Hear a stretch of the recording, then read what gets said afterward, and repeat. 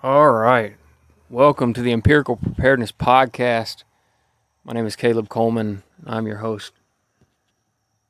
For this episode, there's been something on my mind over the last couple weeks or a month or so that I kind of just want to talk out loud a little bit. And it really revolves around this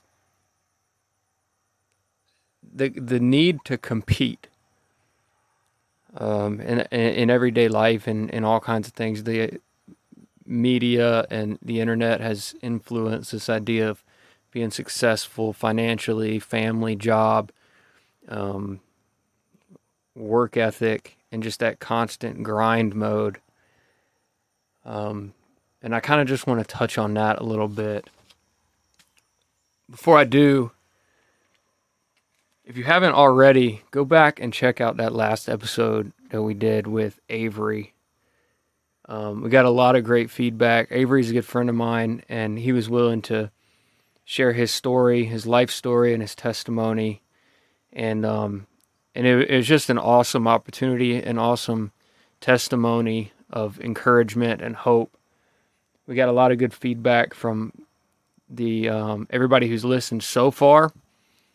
And so if you are listening to this now and haven't tuned into the episode with Avery, I'd highly recommend going back and taking a look at that.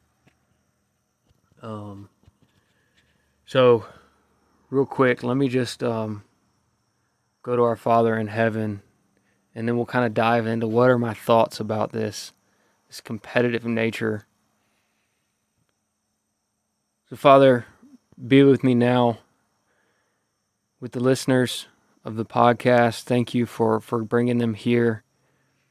I pray that you will speak through me, give me the words to speak that will be of truth and of meaningful conversation throughout this podcast. God, you are good, and we give you thanks. In your name we pray, amen. So like I said, this competition, and I may not need to say more than that because I think everybody kind of knows or feels this same burden. But let me elaborate on what I mean real quick, I guess, in my own life. One is successful job, like this image of a job, right? And I look at certain people that have a job that I admire or respect, and I'm like, I want that type of status, right? For me, it really revolves around like a respectable job, high level security, some type of, like, I got friends in special forces in the military, and I'm like, man, I want something like that. Like, I want that kind of recognition, or somebody that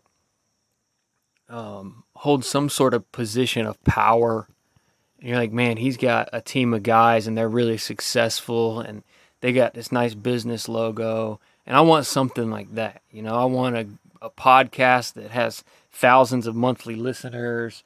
I want a YouTube channel that's, competes with the rest of them, or not even competes, but just there, on the brink of success. Like you could go to my YouTube channel and be like, he's successful, right? Finances, like I want to be able to just not have to worry about a penny here and a penny there. All these types of things.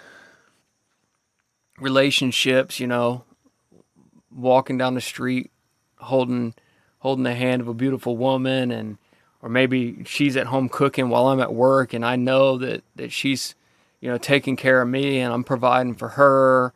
Maybe she's taking care of kids, and like that image of a successful family. And I strive for those things. And to a certain extent, to look at these people and these types of thought process, these ideas, a lot of times it's ideas in my head of what success really looks like. And it may be okay to strive for some of those things, but it's also been a burden on me, and I think takes away from being present and prioritizing what's going on in my life right now. And what should I prioritize? Do I need to prioritize having a fancy YouTube channel? Do I need to prioritize a relationship? Do I need to prioritize having a respectable job? Because right now I'm going to school, working construction, and learning about agriculture. That's not exactly like fancy stuff. I've got a hand-drawn logo for this YouTube channel. I record an episode once every couple of weeks that, in my mind, is mediocre. And so I guess what my point is, I'm holding myself to such a high standard, but I'm burdened by the idea of achieving that standard. So let me get to my point, or let me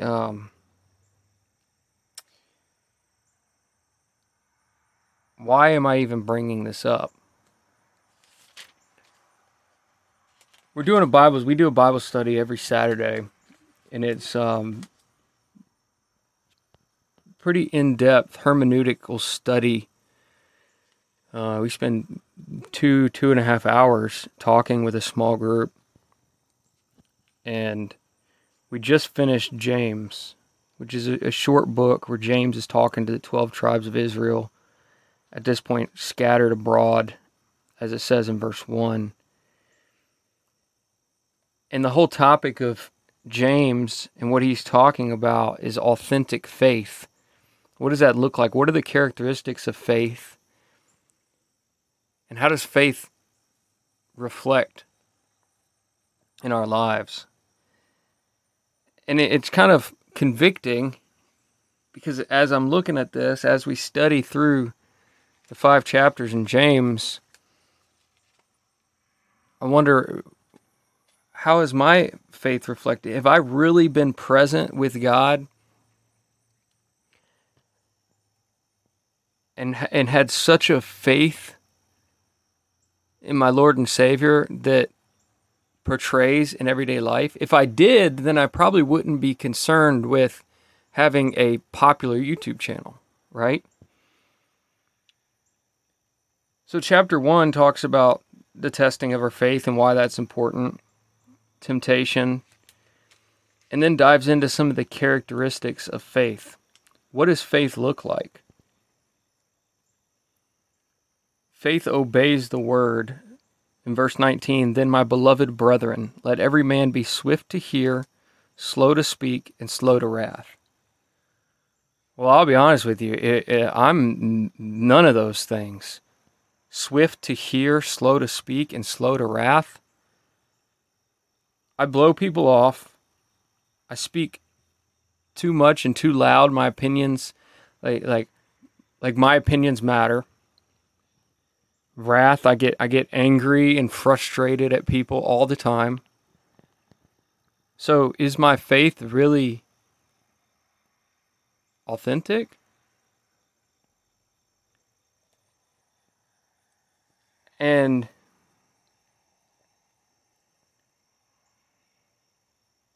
let me continue for a second, because it's really convicting.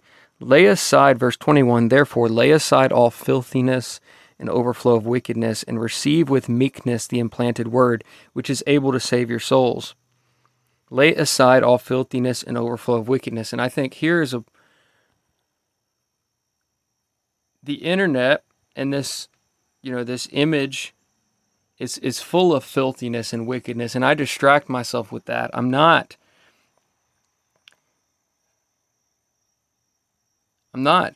focused on the word. I'm not present with God because I'm distracting myself with worldly influences. Be doers of the word. Am I really being a doer? If I was being a doer of the word, then that would reflect in my life, and I would be focused on the homeless, those who need salvation. I would be working with women and orphans who need a godly man in their life, instead of being self-centered and concerned with an image that I may have, the way people perceive me. Chapter 2 continues with these characteristics, and I kind of want to go through just a couple.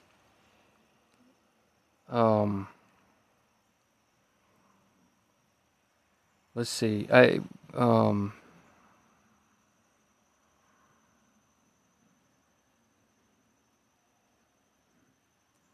Partiality for the rich. We pay attention. Verse 3 of chapter 2, verse 3. Or excuse me, let's go back to the beginning of chapter 2, verse 1. My brethren, do not hold the faith of our Lord Jesus Christ, the Lord of glory, with partiality. If there should come into your assembly a man with gold rings, in fine apparel, and there should also come in a poor man in filthy clothes, and you pay attention to the one wearing the fine clothes, and say to him, you sit here in a good place, and say to the poor man, you stand there, or sit here at my footstool. Have you not shown partiality among yourselves, and become judges with evil thoughts?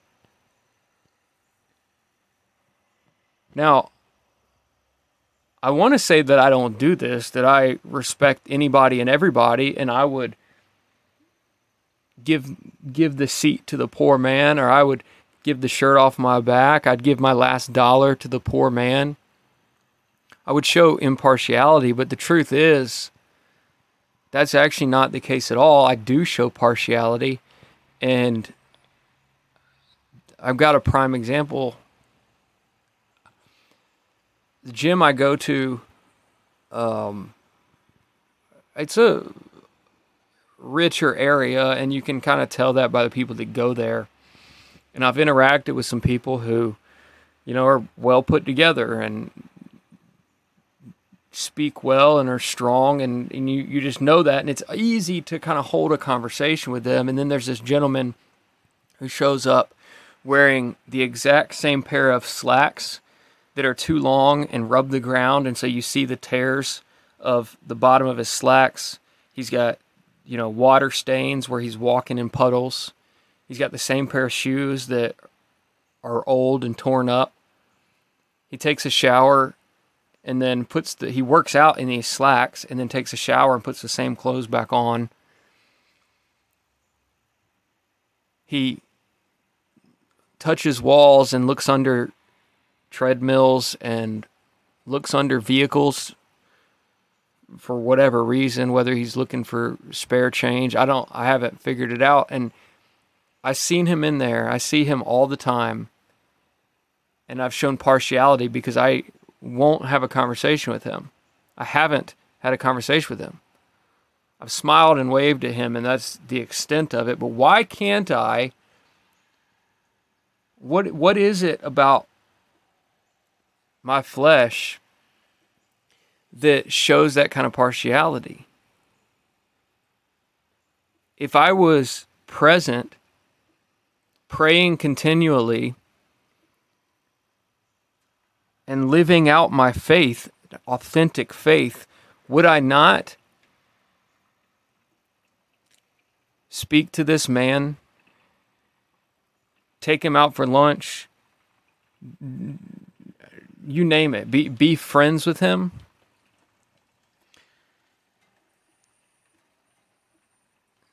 Verse 5, listen, my beloved brethren, has God not chosen the poor of this world to be rich in faith? This man may be a brother in Christ, the rich man that I speak to, hypothetically, but some of these rich people that I speak to in the gym, in passing, are not brothers in Christ, and I know that for a fact.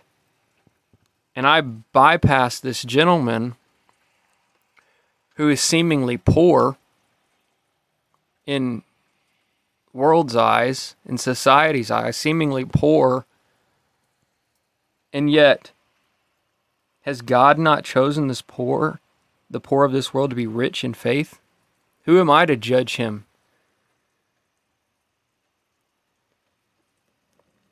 I may see him in heaven one day and have to confront him and say, I'm sorry, I bypassed you every day, and we could have been best friends. We could have been brothers in Christ. And I walked past you as if you were the scum of the earth. So again, are my priorities in check? Verse 14, chapter 2, verse 14, what does it profit, my brethren, if someone says he has faith but does not have works? What does it profit a man to say he has faith but he does not have works? Are my works a reflection of my faith? Or am I all talk? And this is conversation that I've been having with myself for a while, or the Holy Spirit has been speaking to me saying, what are you doing?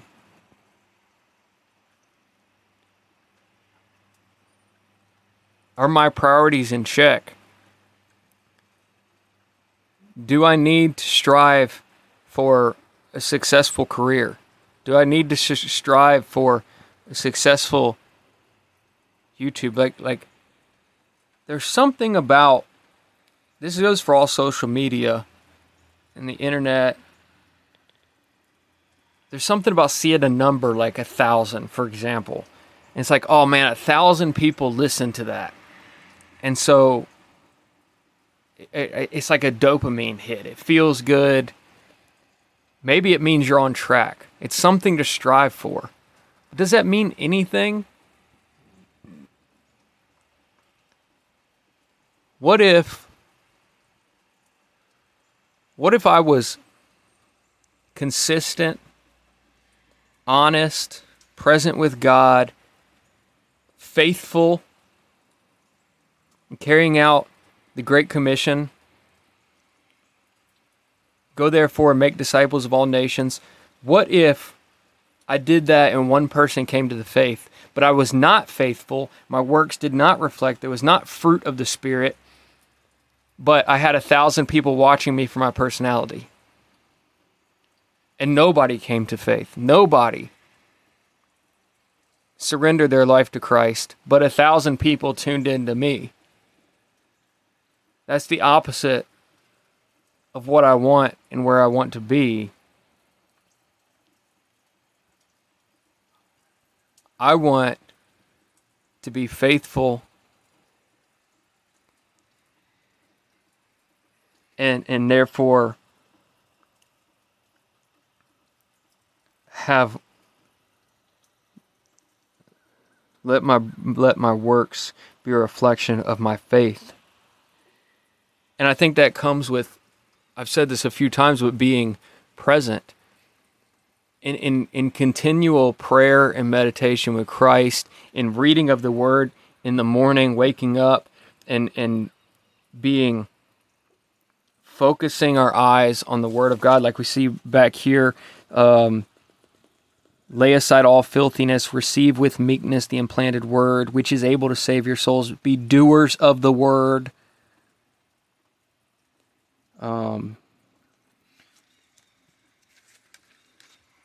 Be doers of the word.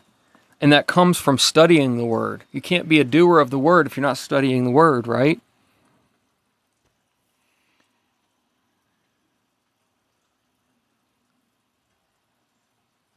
Let me continue a little bit reading through.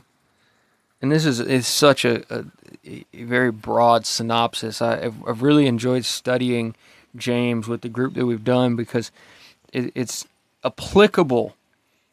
You know, there's a lot of the Bible that's so, I mean, it's all applicable, but there's so much of the Bible that is historical, hard to understand, context, and it may not seem relevant to today. But James is timeless.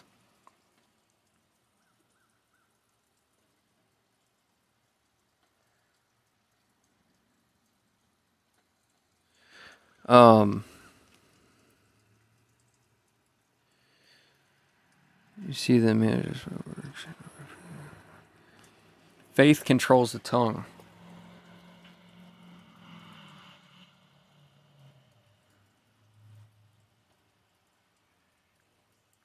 Faith controls the tongue. This is huge too, because I think that, man, we spent a long time looking at this. I don't even know if I can get into it right now without spending an hour looking at chapter 3, because it's just so intense and there's so much there.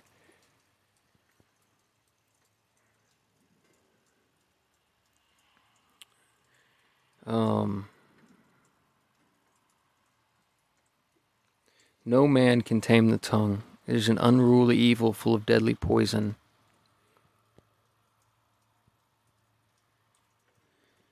With it we bless our God and Father, and with it we curse men. Out of the same mouth proceed blessing and cursing. My brethren, these things ought not be so. Just reflect on that for a minute. I think that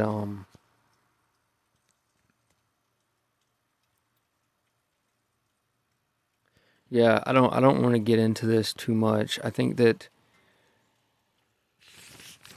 it's kind of a reflection if we look back once again. Excuse me. Slow to speak. Slow to speak. And I'm reminded when we say, with it we bless our God and Father, I'm always reminded of the Psalms. You know, David is a musician and poet. And for however many, 100 and some chapters of Psalms, he blessed the Lord his God. He prayed with his mouth. And his tongue blessed God. And I think that's something we don't do enough of. We curse men all the time. How often do we curse men? How often do we bless and praise our God and Father? And so that authentic faith, again, is evident in that. The meek man, the man that sits in the corner with his mouth shut until the Lord speaks through him, you know that he is seeking wisdom and he is present with God. The man who is speaking too much, too fast, cutting people off, and there's no substance to what's coming out of his mouth. He's full of pride and arrogance. He's not present with God, and he is not reflecting authentic faith. I want to be the meek man. I want to be the one who controls his tongue, who is faithful. Therefore, his tongue is being tamed.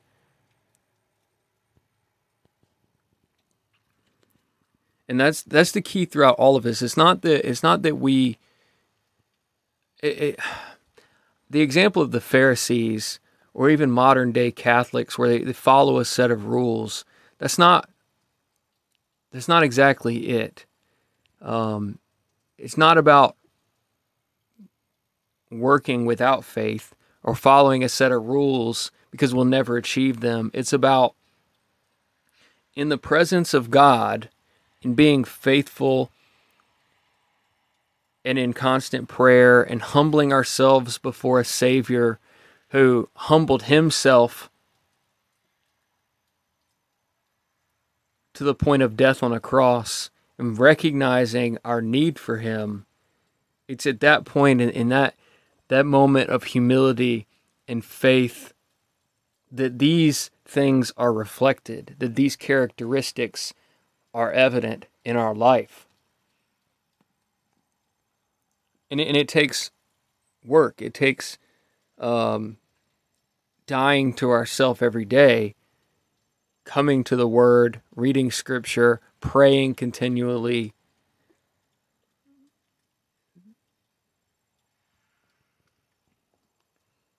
Faith produces wisdom. Who is wise? This is chapter 3, verse 13. Who is wise and understanding among you? Let him show by good conduct that his works are done in meekness of wisdom.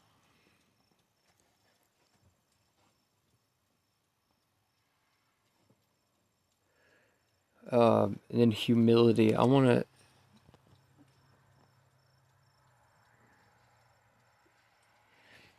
Let me touch on humility. There's so much here. I didn't mean to get into all this. I want to get back to, maybe I've already covered it. But that burden to be successful because others are successful in this worldly light.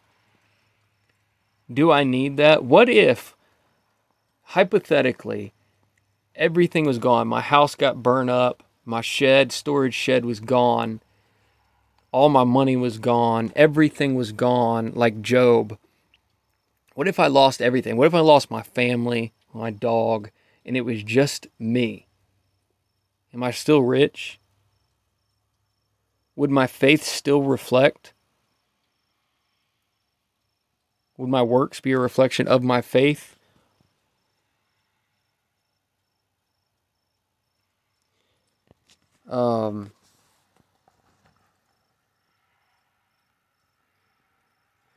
And then, so when we get to humility, chapter 4, faith produces humility.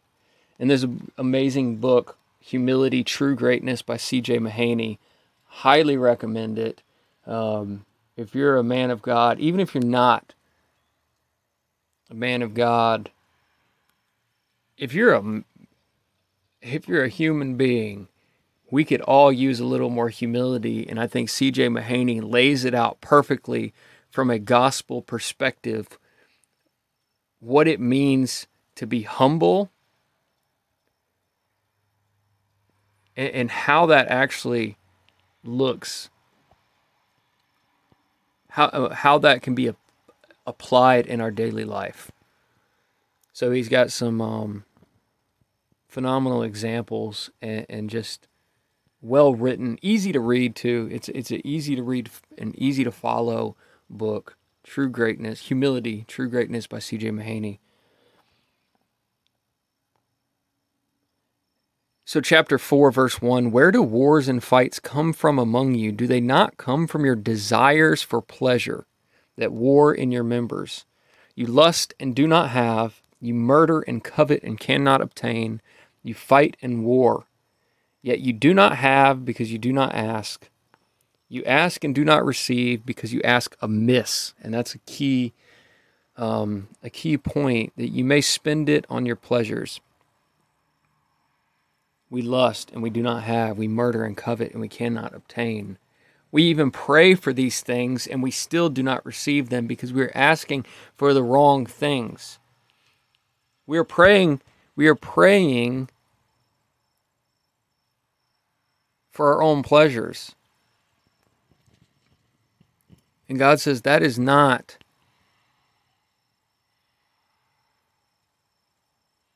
humility. Verse 4, adulterers and adulteresses. And this is huge to me. And this is a reminder and a conviction. Friendship with the world is enmity with God. Whoever, therefore, wants to be a friend of the world makes himself an enemy of God. And I have to remember that. That needs to be on the forefront of my mind. And this all goes back to the priorities. And I feel like I'm not good enough. Because in the eyes of the world, I'm not doing enough. I don't have enough money. I'm not successful.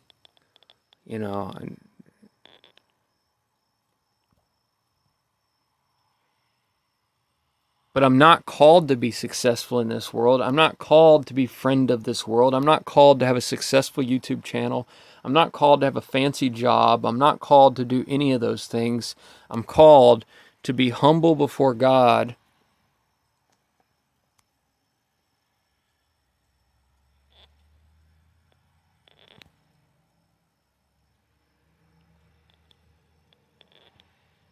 Excuse me.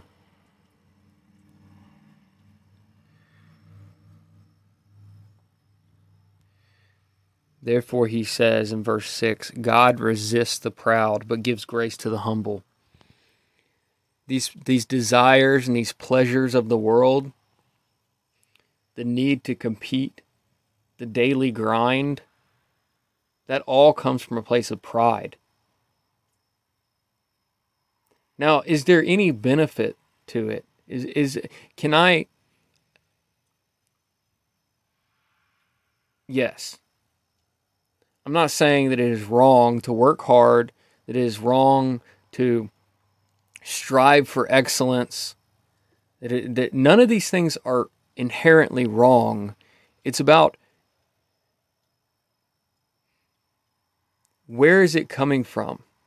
Is it coming from a place of pride? Or is it coming from a place of authentic faith? Is it representing authentic faith? Am I we're going to touch on riches in a minute too.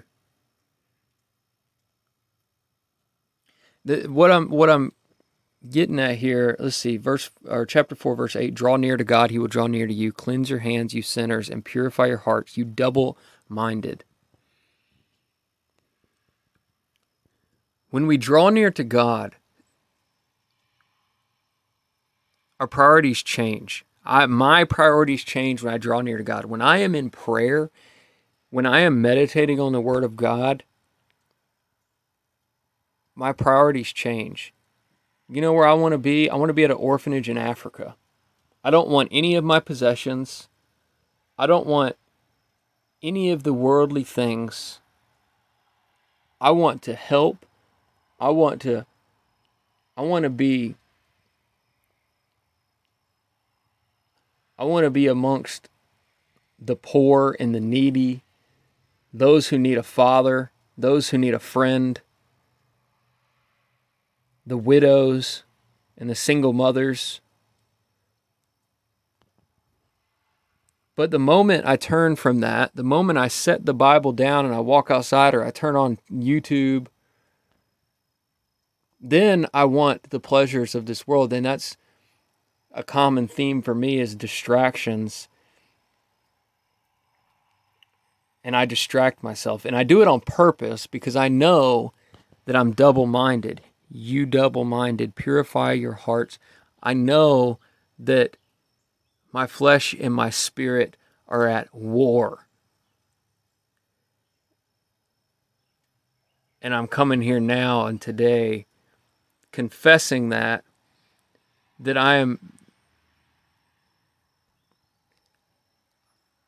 I need to continue and strive to be present in the Word of God so that my faith will be evident in my life. My priorities will be put in perspective, that I will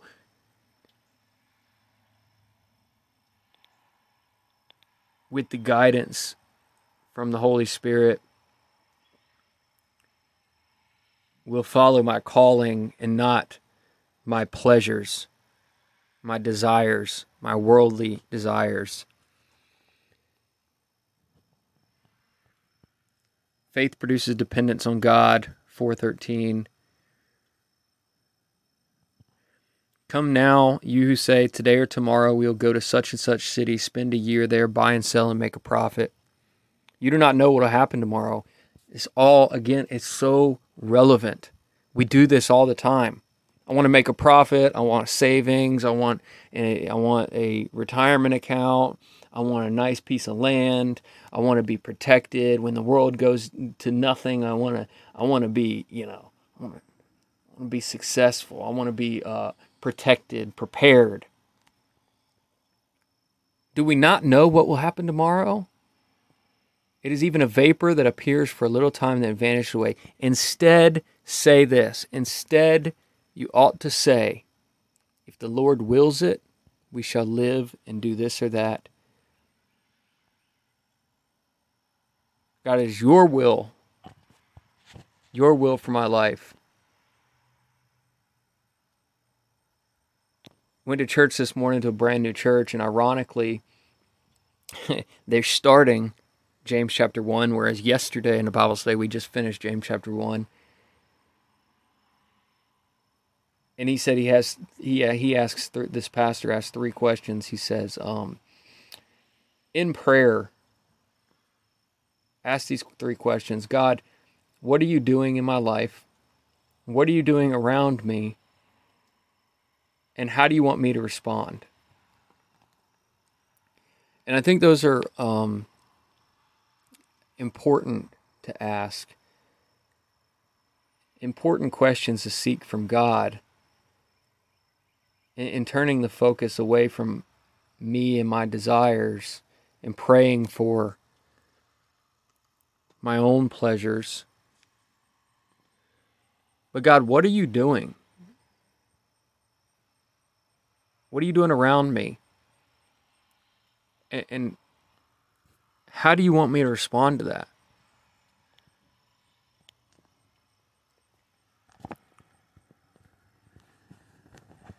And another conviction right here before we dive into this riches, and then I'll close it up, I guess. Verse 17, therefore to him who knows to do good and does not do it, to him it is a sin. That hurts. That touches the soul. To him who knows to do good and does not do it, to him it is a sin. That's me every day. I know to do good. I reject it. And that's part of this battle, this spiritual warfare.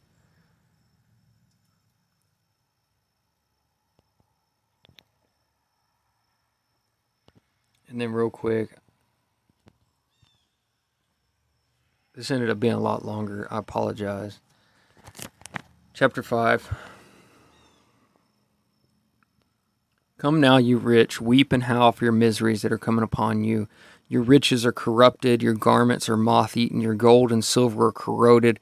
Their corrosion will be a witness against you and will eat your flesh like fire. You have heaped up treasures in the last days.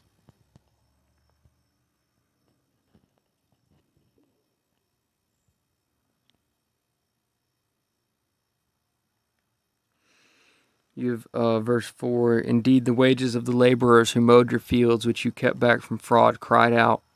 Cries of the reapers have reached the ears of the Lord of Sabbath. You have lived on the earth in pleasure and luxury. You have fattened your hearts as in a day of slaughter. You have condemned, you have murdered the just, and he does not resist you.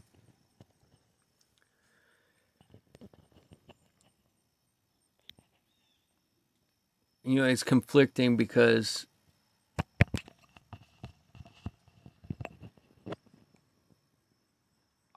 I've had this desire to be prepared.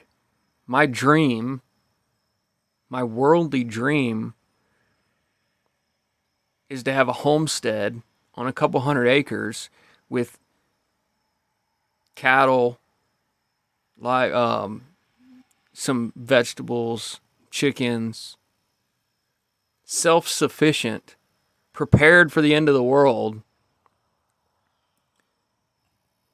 And yet I'm coming to realize that is not where I'm called to be. I've got some friends who were involved in the fires in California, lost everything. Everything. Your riches are corrupted, your garments are moth-eaten, your gold and silver are corroded. The riches that we build up here on earth are all temporary.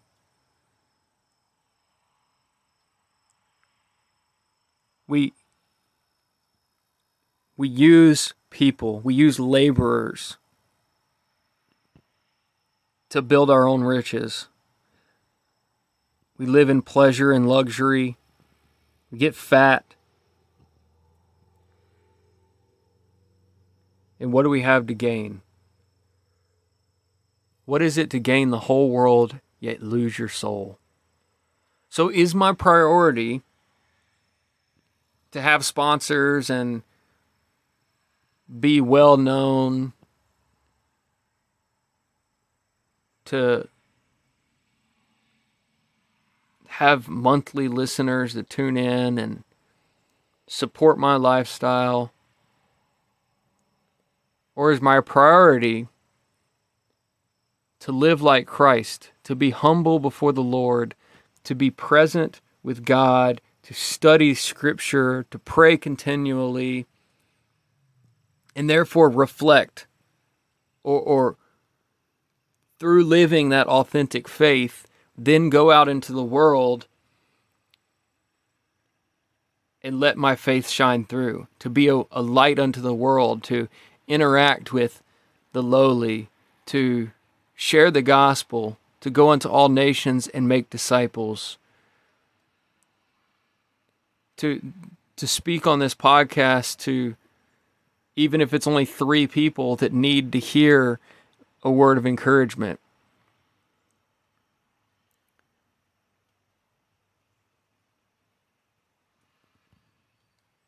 It's about our heart,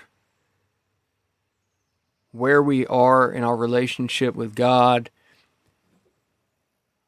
our faith.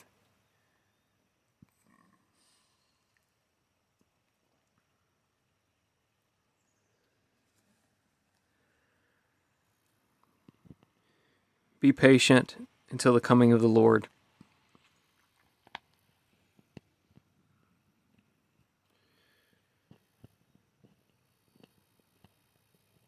You also be patient. Establish your hearts, for the coming of the Lord is at hand. Do not grumble against one another, lest you be condemned. I've learned a lot about patience in the last year. Something about running long distances. I ran that marathon and done some trail runs. Something about running teaches a lot about patience. And I want to touch on that in another podcast. I don't want to get into it now. I want to have an entire dedicated podcast to patience. I think where I want to wrap this up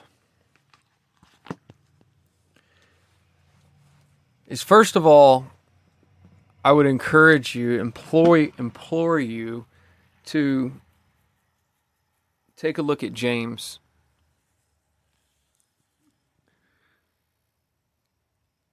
And reflect on your own faith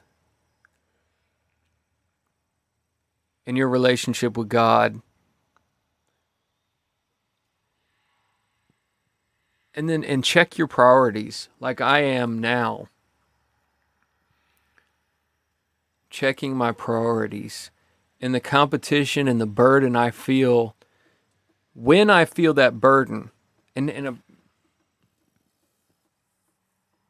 example of that,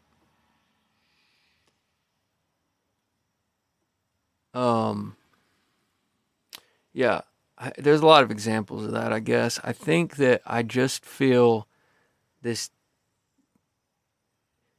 urgency, or this. I'm almost 28 years old. I live in my parents' backyard. And I just want to get out. I want that dream life, so-called white picket fence, not literally, but I want my own land. I want a house. I want a wife. I want a job, a consistent job that I enjoy and that's respected.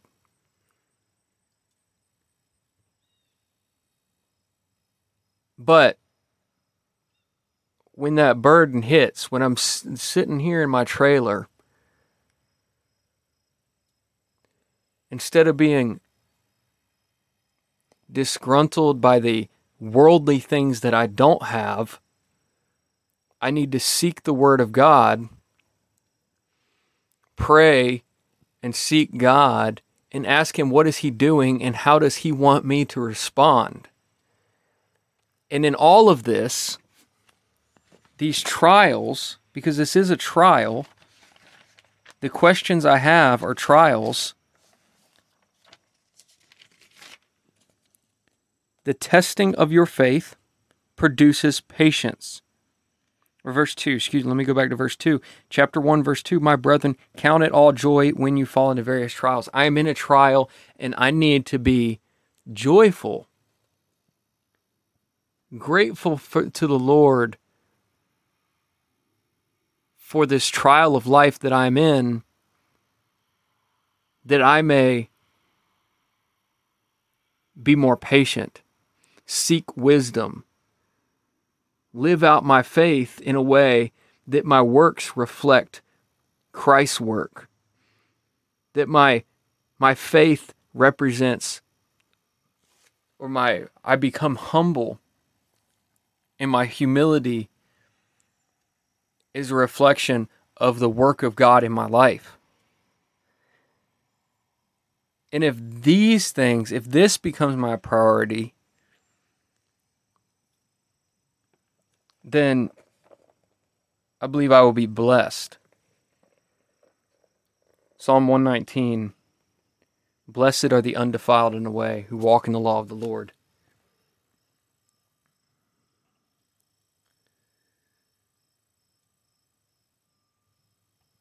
Blessed are the undefiled in the way who walk in the law of the Lord. And I think I want to wrap it up there. If you're still here, thanks for listening. If you have any feedback, any comments, please reach out. You can email me, empirical_preparedness@protonmail.com. You can comment on your listening site. YouTube, head over to YouTube, Empirical Preparedness. You can comment on any of those videos. You name it. Reach out to me any way you can. And if this was in any way impactful or got you thinking, I want to know. I'd like to know about it. I want to build a community. I want to know how we can kind of work together as brothers and sisters in Christ and encourage one another. So thanks for listening. I know this was probably a lot. This was way more than I expected. Over 45 minutes, and I didn't know where this was going. So thank you, Lord. We praise your name. We thank you for your word and for your half-brother James and his testimony. Amen. All right. With that said, Empirical Preparedness out.